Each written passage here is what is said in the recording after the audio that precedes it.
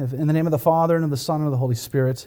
Amen. Heavenly Father, we praise you and we thank you for this great opportunity to come before you. And we ask you for the gift of the Holy Spirit, that we might dive into your revelation, dive into your teaching, that you might reveal it to us, that you will give me the grace of your words, not for my glory, but for your glory alone. And so we ask you for all of this. In the name of the Father, and the Son, and the Holy Spirit. Amen. The Sacrament of Marriage. The Catechism of the Catholic Church in paragraph 1601 says, "The matrimonial covenant by which a man and a woman establish between themselves a partnership of the whole of life is by its nature ordered toward the good of the spouses and the procreation and education of offspring. This covenant between baptized persons has been raised by Christ the Lord to the dignity of the sacrament."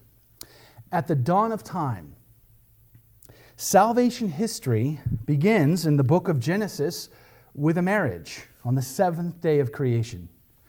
It just so happens that at the other end of salvation history, in Revelation 19, we find ourselves on yet another seventh day, another Sabbath, another garden experience with yet another marriage. It's the wedding feast of the Lamb. So the entire divine revelation, the story of salvation history, the Bible, is bookended by the story of marriage, its dignity, and what it truly is in the eyes of God Himself, and what it means to us as persons. Everything in between is about God forming His people, preparing them, washing them clean, as He says, preparing them to be the spotless bride, presented to the spouse, which is Jesus Christ, at that wedding feast of the Lamb. So marriage is a central theme throughout salvation history. It is that important. It is that foundational to mankind itself. It is the bedrock of all society. Every single culture, anywhere in the world, its bedrock, its fundamental aspect is marriage between one man and one woman. Has been from the dawn of time, no matter how far you go back, no matter what historical record you pull out. Now, having said that, mankind has not ceased from monkeying around with marriage along the way. We've seen polygamy, we've seen abuse, we've seen divorce, we've seen all kinds of problems come and go in mankind's history. But the fundamental bedrock is man and woman, and an indissoluble marriage. That is society's great benefit. It has enjoyed this benefit, as I said, for all time. Paragraph 1605 of the Catechism of the Catholic Church says, "Holy Scripture affirms that man and woman were created for one another. It is not good that man should be alone. The woman, flesh of his flesh, his equal, his nearest in all things, is given to him by God as a helpmate. She thus represents God, from whom comes our help. Therefore, a man leaves his father and his mother and cleaves to his wife, and they become one flesh. The Lord Himself shows that this signifies an unbreakable union of their two lives by recalling what the plan of the Creator had been in the beginning. So they are no longer two, but one flesh." And that's quoting from Genesis chapter 2. We see in 1 John chapter 4:8 that God is love. Think about that for a moment. Think about what you understand love to be. Think about what you think the world understands love to be. And then ponder this verse. God is love. I think we have to admit that the world's understanding of love is nothing close to what love really is. And that should utterly take us back. It should give us pause. It should give us a moment to say, wow, I better rethink this. I better discern this. I better pray about this, because love is at the heart of your relationship with other human beings, whether that's in a marriage or in a friendship or any other kind of relationship. Why? Because God is love. In Genesis chapter 1, verses 26 and 28, we read the following. God said, let us make man in our image, after our likeness. He goes on to say in verse 27, so God created man in his own image. In the image of God, he created him. Male and female, he created them. He goes on to say, be fruitful and multiply and fill the earth and subdue it. So this is Genesis chapter 1. God creates man and woman equal. They are equal. They are the perfect complement to one another. And the two of them, in the matrimonial union, are made in the image and likeness of God. Remember, God is love. They are made in the very image of love itself. Love to pour out to one another, love for themselves, but love for all creation. Because what is the very first command that God gives to man and woman in marriage? To be fruitful, to multiply, to fill the face of the earth. So the very first command given to man by God is to be open to life, to hold nothing back between the spouses, but to give themselves completely one to the other, to bring forth life. Do you guys remember the 80s at all? I was pretty young, but Star Trek, the original Star Trek crew were making movies, you know? And you remember the movie The Wrath of Khan? Okay? That was the episode of the movie where Spock died. You remember where they ejected him in that capsule out into space and he landed on that planet? And then Kirk got himself into some fight with some Klingon while the world was erupting because they had shot this photon torpedo thing into the planet with this technology they called Genesis. And it was designed to utterly transform barren planets into planets that had lush forests and oceans and rivers and were teeming with life like Earth.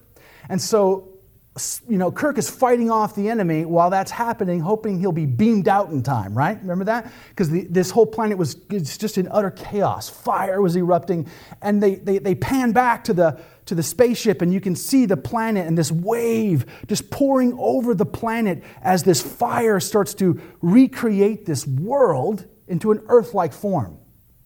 And behind it comes all that green stuff, comes the atmosphere, the blue atmosphere, and the oceans, and all that life is just starting to come up and teem and populate this planet right before our eyes. That's the image I want you to have when you sit and you think about this command that God gives to Adam and Eve, to be fruitful and to multiply. You see, in sacred scripture, there's a pattern you need to follow. You're often given a problem. God will announce a problem. Immediately following the problem is his solution. So in Genesis chapter 1, the problem, the very first lines that we read are that the earth was both barren and void. It was tahu wabahu. It had no form and it had no inhabitants. So that was the problem. It was formless and void. So he immediately goes about fixing his problem. So he creates the forms, the ocean, the land, the sky. And then he goes about filling these forms with life, the birds and the fish and the beasts and man. So anytime you see a problem, you're given a solution. So then in Genesis chapter 1:26, we're told to be fruitful, to multiply, to fill the earth with life, to have dominion over this creation. Adam and Eve were called to have dominion over all the beasts, over all the land. God formed the land and he created life. But the only cultivated land was the garden, the sanctuary where God lived with man. They abided with one another in perfect harmony because man was created without sin and he had perfect grace. So this is where they abided, this garden sanctuary. Adam is described in Genesis chapter 2:15 as a priest whose job it is to serve in this temple garden, to protect the garden and protect his spouse. So have that image in your mind of that planet from that movie sort of being recreated like that. That's sort of what Adam and Eve are called to do, to go out of this garden sanctuary into the wilderness and to cultivate the wilderness, to take the wilderness and make it that lush, living, abiding planet that we saw in that movie. They're to extend the boundaries of this garden sanctuary as priest, prophet, and king. If Adam is a king, Eve is a queen. The queen, the mother, as Adam will call her in Genesis 3, of all the living. So this is the image I want you to have. This is what they were called to do. This is the command of God to the very first married couple, to be open to life, to hold nothing back from one another, to go forth. And in fact, we see in Genesis chapter 2, starting in verse 18 and following, that Adam had been created from the dust of the earth, and God breathed his ruah, his life, into Adam, creating the soul of Adam, which definitely marks him to be different from all other created creatures. So you could have any amount of monkeys, zebras, any other kind of zoology you want. Adam is different because for the first time, he has a rational soul. That makes him different automatically. So God says, well, it's not good for man to be alone. And so he sends Adam on this task to name all the creatures. And so after naming all the creatures, it is discovered that there is no equal amongst all the created creatures, no equal to man. So what does God do? Remember what I said? He presents a problem. And so then he gives you the solution. The problem is man is alone, and it's not good. So he puts Adam asleep. And from his side he takes the rib, and he forms woman. And then on the seventh day of creation, 7 in Scripture is a number of covenant perfection. We'll get to the significance of covenant in a minute. It's a number of covenant perfection. And on the 7th day, Adam wakes up. Genesis chapter 2, starting in verse 23. I'll back up to 21. So the Lord caused a deep sleep to fall upon the man. And while he slept, took one of his ribs and closed up its place with flesh. And the rib which the Lord God had taken from the man, he made into a woman and brought her to the man. So you automatically have this image of the father bringing his beloved daughter to what will be her husband. Kind of like my wife, whose father walked her down the aisle to me 12 years ago. He's no longer with us, so I kind of get choked up about that, But that's the image you have. The father bringing his beloved, precious daughter to his son. And the two are going to become one. He goes on to say, verse 23, Then the man said, This at last is bone of my bones and flesh of my flesh. She shall be called woman, because she was taken out of man. Now, I give it that emphasis because you can almost hear that excitement. Imagine you're Adam. You just named every hairy beast, every disgusting creature that you've seen in all of creation, and you saw nothing that can compare to the glory of woman. I mean, the excitement. I mean, this must have been just, oh, wow, thank you, Lord. This is awesome. She is so glorious. Scott Hahn, one of my favorite authors, likes to tell this joke, which I'll steal from him. Adam one day was talking to God, and he said, God, I have a couple of questions for you. Sure, Adam, go ahead. God, why did you make Eve so beautiful? Oh, well, that's easy, Adam. That's so that you'd fall in love with her. What was your other question? Well, why did you make her so dumb? Oh, well, that's even easier, Adam, so that she would fall in love with you. It's supposed to emphasize how women truly are beautiful and gorgeous. And the gift of their femininity is a radiance of God Himself. Remember what the Catechism said? They are the perfect helpmate to man. They represent God's help to man. They are equals from the dawn of time. This is the image that we are given of marriage from the beginning. God is love. Man is made in God's image. So man is made for love. Paragraph 1642 of the Catechism of the Catholic Church says, In the joys of their love and family life, He gives them here on earth, God being giving man and woman, a foretaste of the wedding feast of the Lamb. Your marriage, if you are married, is a foretaste of the glory to come in the beatific vision of all eternity. Now, you might be thinking, well, maybe not at my house. Because we're screaming at each other all the time. Have you seen my kids' playroom? It's just totally chaos. There's no harmony, there's no peace. How could that be a foretaste? Blessed John Paul II, soon to be a saint, said this: God in his deepest mystery is not a solitude, but a family, since he has in himself fatherhood, sonship, and the essence of family, which is love. So as imperfect as our relationships actually are, they truly do point towards the greatness of God. We, as a married family, as a married couple, get to experience a tiny taste of the inner life of the Trinity, of who God is. What I do is Catholic evangelization, but it's not who I am. I am a son of the Most High God. I am a husband. I am a father. Who God is Trinity. What God does is create, redeem, and sanctify. The family, man and wife, get to enjoy just a taste of that. The Father pours out his love on his Son. The Son turns around and gives it all back out of pure love, holding nothing back, dying on the cross out of love for the rest of us and love for the Father, pouring forth, processing from this love of the Father to the Son and the Son to the Father from all eternity is the Holy Spirit, which is love. As deep, as hard as that might be, that's the basis of marriage.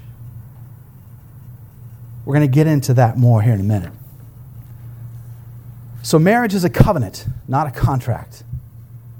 What's a contract? A contract is an agreement between two parties for the sake of economy, the exchange of goods or services. You make a contract with your plumber. Should you make a contract with your wife or husband? Does it make any sense whatsoever? So should we be thinking of our marriages, or a marriage you may be discerning, in the sense of contract? No. Contracts can be broken. Contracts can become null and void. We don't have a contract, we have a covenant. What's a covenant?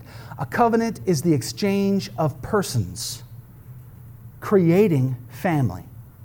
On the seventh day in Genesis chapter 2, we see a covenant between God and his creation and between Adam and Eve. Covenant. 7 is the covenant, is the perfection of the covenant number. Shavah. It's used all throughout the Old Testament to represent this. When Abraham made covenants with neighbors, they would shavah themselves, they would seven themselves, and they would do all kinds of sevening things. So you see it everywhere. Adam totally gave himself to Eve. He held nothing back. Eve gave herself totally to Adam. She held nothing back. God gives everything over to his creation. He holds nothing back. Prior to Genesis chapter 3, they live in a state of grace. There's no chance of abuse. There's no chance of lust and profanity. So they can be naked with one another. Eve has nothing to worry about her husband abusing her dignity, being a daughter of the Most High God, made in the image and likeness of God. Adam can walk freely amongst his wife and God, knowing that he will not succumb to the temptation to abuse his wife, not even in his mind. This is a state of grace. But of course, Genesis chapter 24 says, therefore, a man leaves his father and his mother and cleaves to his wife, and they become one flesh, and the man and his wife were both naked and not ashamed. The very next verse in sacred scripture, the very next line is, now the serpent was more subtle than any other wild creature than the Lord God had made. What is the one flesh union that the sentence before talked about? It is the act of consummating the marriage, when man and woman become one flesh in the marital embrace. This is their most intimate moment. And this is when Satan comes on the scene. Isn't he doing it still today? Doesn't he attack us on our sexual morality every single day? The word subtle there, the Hebrew word for subtle, has a connotation of wisdom, but it also has a connotation of nakedness.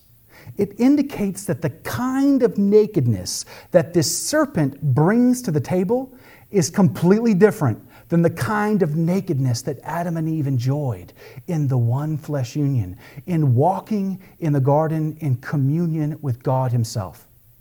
It is not the kind of nakedness Adam and Eve want. They don't want what this serpent is selling. It indicates that things are about to change in a massive way. And ultimately, because of time, I won't go into it, things change. They give themselves over. They decide and choose for themselves to disobey God, and they fall from grace. Sin enters mankind and utterly begins to eat away at salvation history, at mankind, at nature itself. All of creation is affected by sin. Your sin affects relationships. Why? Because the bedrock of mankind is in covenant marriage between each other and God. You can't, in the strictest sense of the word, commit a personal sin that has no bearing on anybody. You're in a room locked all by yourself. You commit a sin. How does that affect anybody else? Our sins affect nature itself. It utterly damages our relationships with every other human being. There is no such thing as personal sin. We are a family, and every sin affects that. So we see the fall of mankind. We see sin enter into salvation history, and we're going to see now the effects, because marriage is made to be between one man and one woman. It is made to be a total and complete gift of self to the other spouse, holding nothing back. You leave nothing on the table. You give it all. It's indissoluble. Just as God is indissoluble and forever, so is your marriage until death do you part. It's always open to life, being the very first command that mankind was given to go forth, to have children, and to take command of this earth, filling it full of life, because life comes from God and it is good. But we see very quickly in salvation history how, because of the fall of mankind, because of sin itself, things change rather poorly. In the Catechism of the Catholic Church, paragraph 1607, we read, "Their relations, Adam and Eve, were distorted by mutual recriminations. Their mutual attraction, the Creator's own gift, changed into a relationship of domination and lust. And the beautiful vocation of man and woman to be fruitful, multiply, and subdue the earth was burdened by the pain of childbirth and the toil of work. Sin corrupts mankind." We read that once they fell from grace and they chose to disobey God, they realized, their eyes became opened and they realized they were naked and they were now ashamed. Well, they were just naked and unashamed just a few verses before. What's changed? Now, as the Catechism points out, because of sin, the possibility of abuse, of lust, of profanity, now is a very real situation for both of them. Eve must protect her dignity. Adam must protect not only his dignity, but hers too, by averting his eyes, lest he look upon her and lust upon her as if she is some sort of object to be consumed like a candy bar. She's not an object. She's a daughter of the Most High God, to be truly loved and sacrificed for. It's a perversion of their understanding as human persons. So they hide in a bush out of shame, and they cover themselves with leaves. Ultimately, after God encounters them, calling them out of the bushes, hearing their confession, and giving them penance, one of the last things he does in Genesis chapter 3 is he kills an animal and makes them clothes of animal skins. Why? To restore their dignity. When you get a chance, read Luke chapter 15, the story of the prodigal son. Look what the father does when his wayward son comes begging in slave's rags. What does he do? He restores his son's dignity by clothing him again, restoring him to be a son of the Father. That's how much God loves his children, that he would kill an animal. Sacrifice was now necessary. Blood had to be spilt to restore that dignity. Some scholars speculate, we have no idea, but it's kind of a fun speculation. The animal he killed, a lamb. Because as John's gospel will tell us, the Lamb of God who takes away the sins of the world is Jesus Christ.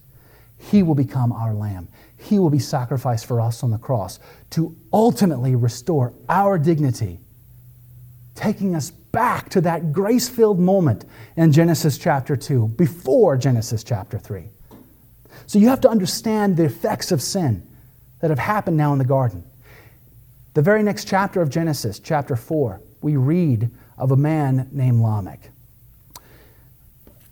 I almost hate to bore you with all this detail, but it's very important. Chapter 4 begins with the son of Adam and Eve, Cain, killing his brother Abel. Cain is then excommunicated from the family, put a mark on his head, and sent out to wander. Cain is living in sin. He becomes very corrupted because of his sin. His offspring follow in his line, follow in his suit. You get to the 7th generation of Adam and Eve, down the line of Cain, you come to a man named Lamech. Remember what I said about that number 7? It's the number of covenant perfection.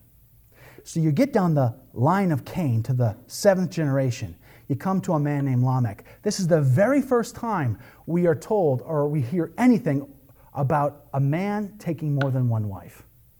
Polygamy enters mankind at this point. Why is it important that it's down on the 7th generation of that line? Because Cain's line is an evil, corrupted line. So is polygamy good? No. This is an implicit rejection, an implicit judgment of the perversion of polygamy.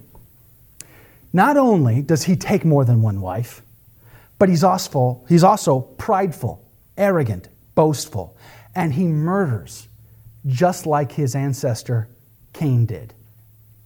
So there is no doubt in the reader's mind about what's going on. Polygamy is bad. The opposite way, back up to Cain again. When Cain kills Abel, Adam and Eve bear another son. His name is Seth. So now you have two lines. You have the line of Cain and you got the line of Seth. Cain's line is evil. They seek their own glory. They don't want God. They become the metal workers and the artisans and the craftsmen. Look at my work. I'm glorious, is what you're being told. And you get to that 7th line of Lamech, and he's really, really evil. He's the perfection of evil. You get down the 7th generation down Seth's line, you come to a man named Enoch. Enoch is so holy, so righteous. He has only one wife. And he's so holy and so righteous that God doesn't even allow Enoch to die. He takes him. This takes him up into heaven. He walks with God. That's the writer is trying to show you. He's trying to compare and contrast. He's showing you opposite ends. Look how bad this is compared to how good that is. Seth's line follows God. Seth's line seeks God. Seth's line wants to be righteous. It's Enoch's son Noah that will save mankind from the great flood. God doesn't decide to destroy the earth with the flood waters until The evil line of Cain corrupts the good line of Seth. The sons of Seth start to look at the daughters of Cain, and they start to lust after them. And not only did they marry into the line, but it says they took as they pleased, which means they took multiple wives. Polygamy enters and corrupts the good line. It's at that point that God says, no more. And he tells us the story of Noah and how Noah has his one wife. And their sons have, each of them, one wife. Right? So we see the storyline of marriage wrapping itself through salvation history. And it becomes critical for us to see the sanctity of what will become the sacrament. So in the Old Testament, we see the perversion of marriage being carried out into polygamy. We also see, if you skip forward into salvation history, when Moses is sent by God to pull the people, lead them up out of slavery out of Egypt, and to lead them into the promised land. And for 40 years they wander through the wilderness. Moses is encountering a stiff-necked people. Well, so is God. But Moses is the guy with the boots on the ground who's got to deal with it. And ultimately, the people of God reject God. And they sin with the golden calf. And then Moses, in the book of Deuteronomy, because of the hardness of their hearts, allows divorce.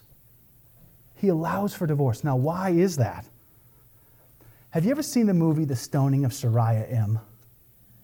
It's on Netflix. If you have Netflix, you can look it up.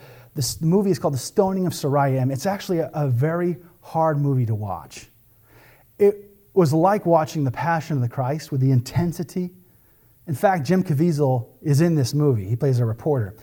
It's a story about a woman in Iran whose husband doesn't want her anymore. He wants to marry someone else. So he decides, because she's a decent woman, she's done nothing wrong. She's a good mom. She doesn't want a divorce. She wants her marriage to work out. Because he has this challenge he can't overcome, and he's a very selfish person, he cooks up a story about her having an adulterous relationship with another person in the village. He basically convinces all the village elders to go along. Well, they condemn her to death.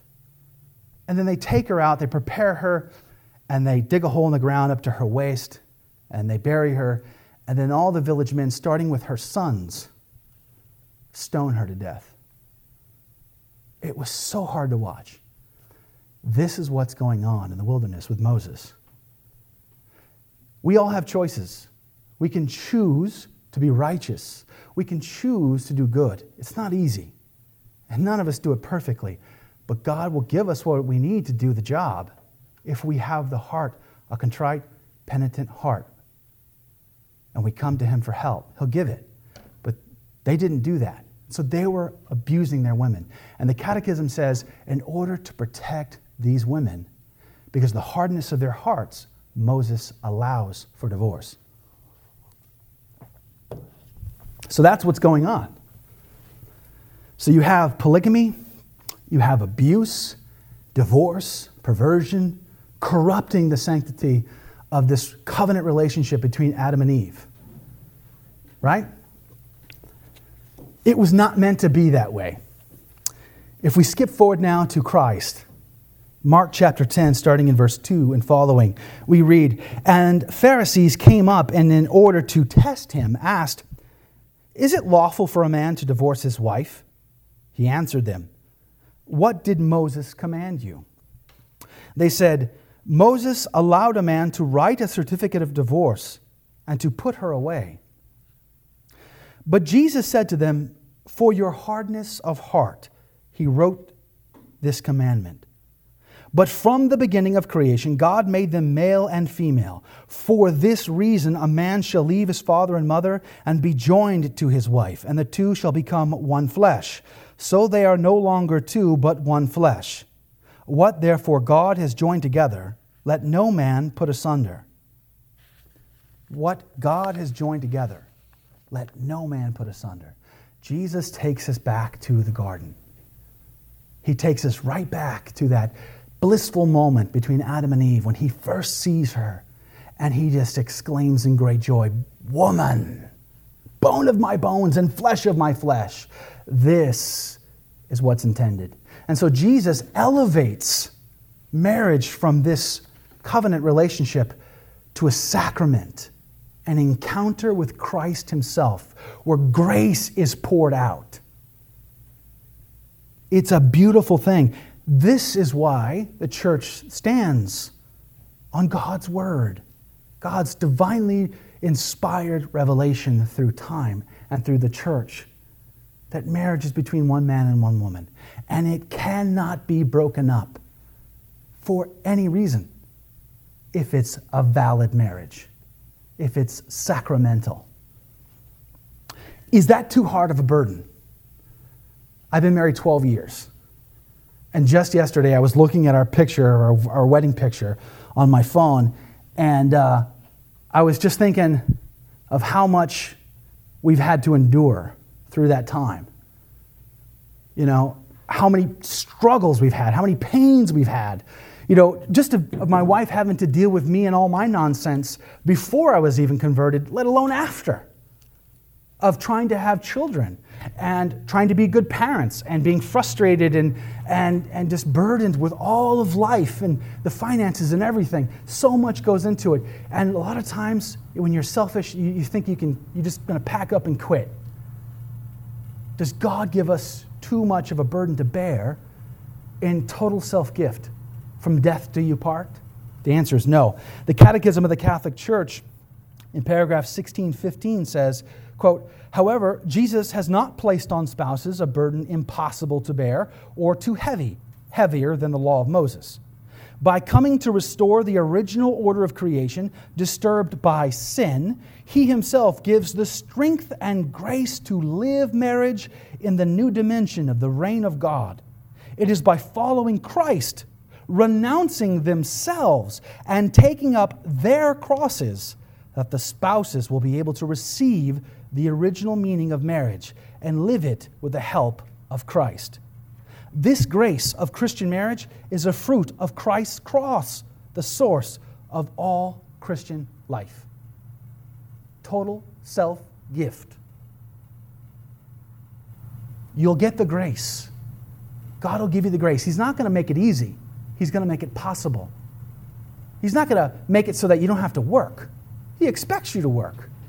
That's what good families do. Imagine if I woke up some Saturday morning and I asked my son to get up out of bed and mow the lawn. Yeah, Dad, I believe you. I'm part of the family. I don't really need to work. I mean, would that fly? Of course not. No, son, you're getting up out of bed. You're going to mow that lawn. You're going to do it right now. No, Dad, I'm part of the family. You know, that's good enough. I don't really need to do anything. Families work for the good of the family. And because work is good when it's offered to God. Right? So work in your relationship, in your marriage, can be a real offering up. You know, we as baptized Christians, we serve a priestly role. Not the same as the ministerial priesthood, but we serve a priestly role of self-sacrifice. As St. Paul says in Colossians 1:24, I fill up that which is lacking in the afflictions of Christ, for the sake of his body, which is the church. What's lacking in the afflictions of Christ? Us. And our willingness to offer our sacrifices up, joining them to Christ on the cross, giving us that opportunity to make our work mean something, make our sacrifices mean something, make our suffering mean something. Christ suffered, but unlike me, Christ never squandered his suffering. He always used his suffering for greater good. I, however, cry like a baby and always squander my suffering. I'm called to be more like Christ. And when my wife, when I get home tonight, says, put the kids to bed, go to the grocery store, I need to try to not complain about it, dig deep, and go to the store because my wife needs that from me. This is where spouses can witness Christ, one to the other. The trick is the cross. Ephesians chapter 5. verses 21 through 33, this is the famous passage that gets some people really upset. It says, "Be subject to one another out of reverence for Christ. Wives, be subject to your husbands, as to the Lord. For the husband is the head of the wife, as Christ is the head of the church, his body, and is himself its Savior. As the church is subject to Christ, so let wives also be subject in everything to their husbands." If you stopped right there, you get a lot of upset women. What? What do you mean be subject to? You know that guy? He leaves his socks on the ground. He's terrible. He's this, he's that. Let's listen to the very next line. "Husbands, love your wives, as Christ loved the church and gave himself up for her, that he might sanctify her, having cleansed her by the washing of water with the word, that he might present the church to himself in splendor, without spot or wrinkle or any such thing, that she might be holy and without blemish. Even so, husbands should love their wives as their own bodies." Oh, golly gee whiz, you ladies, you get just be subject to your husbands. That's all you get. Men, you have to be subject to your wives and love your wives as Christ loved the church. And how did he love the church? He was nailed to a tree where for hours his lungs filled up with bodily fluids. And after having been scourged and beaten and dragged there, he was now forced to try to pull himself up on this cross, lean forward a little bit, just so that he could get a breath, just so that he could gasp for some words. And unlike the other people who would scream and yell out profanities, Christ used his effort and energy to breathe to yell, "Father, forgive them, for they know not what they do. I thirst. Into your hands I commit my spirit." Or even the one that I really love, "Behold your mother." He died from asphyxiation. That's agony. That's how much he loved his spouse. And that's what men are called to. So this passage is profound and deep. And it puts the burden upon men to be not like Adam, who in a garden allowed his wife to be confronted by the enemy, by the serpent, the intruder, into his garden. She did all the talking. He did none of the talking. She had to defend herself because he refused to. Don't be like that coward. Be like Christ, the last Adam, who in a garden, confronted with the cross, he didn't hide in a bush. When the horde comes out to arrest him, he goes to meet them. Who are you looking for? Jesus of Nazareth. I am. That's who you're called to be like, men. You're called to sacrifice, to lay it all on the line, holding nothing back. Like Cortez in 1519, April 21st, who landed 11 Spanish galleons on the coast of the Yucatan Peninsula. Now, the myth goes that he had his ships burned because he knew he was up against a major fight, and he didn't want his men to retreat. In actuality, he didn't burn his ships. He scuttled them so they couldn't be used. Now, why would you do that? Because if you're the army who had just come off a major victory, you're kind of thinking, hey man, who can touch us? We're awesome. So we're going to party a little more now. We're going to enjoy the rewards of our labors. We're not really going to do the work it takes to get back into the game mentally and physically, knowing we're about to go up against a major enemy offensive so that we'll win. No, Super Bowl champions rarely ever win Super Bowls back-to-back. It does happen, but it's rare. Why? Complacency. If you lived your marriage that way, like that army, would you ever get divorced? You've burned your ships. There is no divorce. There is no retreat, but it's not working out. She's not doing everything she said she would do. She doesn't treat me like I need to be treated. She doesn't love me like I need to be treated. I deserve better. Heck, that secretary over there is better looking. She's younger, she's this, she's that. Why don't I deserve? God wants me to be happy. I deserve to be happy. Why can't I go be happy? We can come up with 1,000 reasons. But I burn my ship. There is no retreat. I will die a married man to my one wife. Even if she leaves me, I will not retreat. Why? Because I said I do. She didn't force me.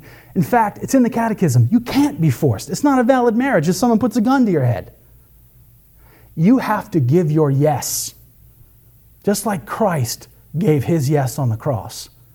You give your yes, a free choice, a free consent to your spouse. The church witnesses this and then blesses it.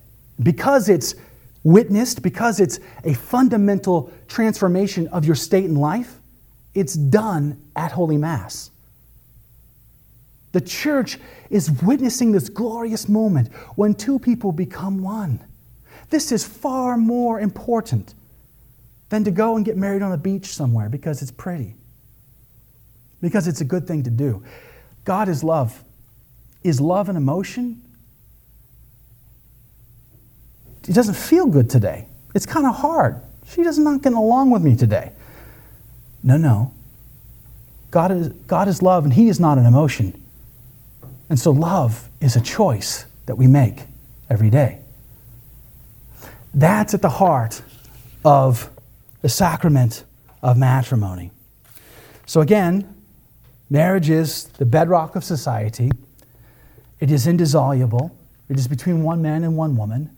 It is open to life. It holds nothing back. You don't test drive marriage. You commit to marriage. It utterly transforms your state in life. You enter into an ecclesial communion with your spouse, witnessed and blessed by the church. God is love. We are called in his image to reflect that love to each other, to our communities, to the world. We are called to choose to do right. Choose to love our spouses completely every single day until death do us part. And we become the domestic church. We become that place where we bear forth life, where we form those children, form their consciences, their education. We prepare them to benefit society. This is why society has always been blessed by marriage between one man and one woman.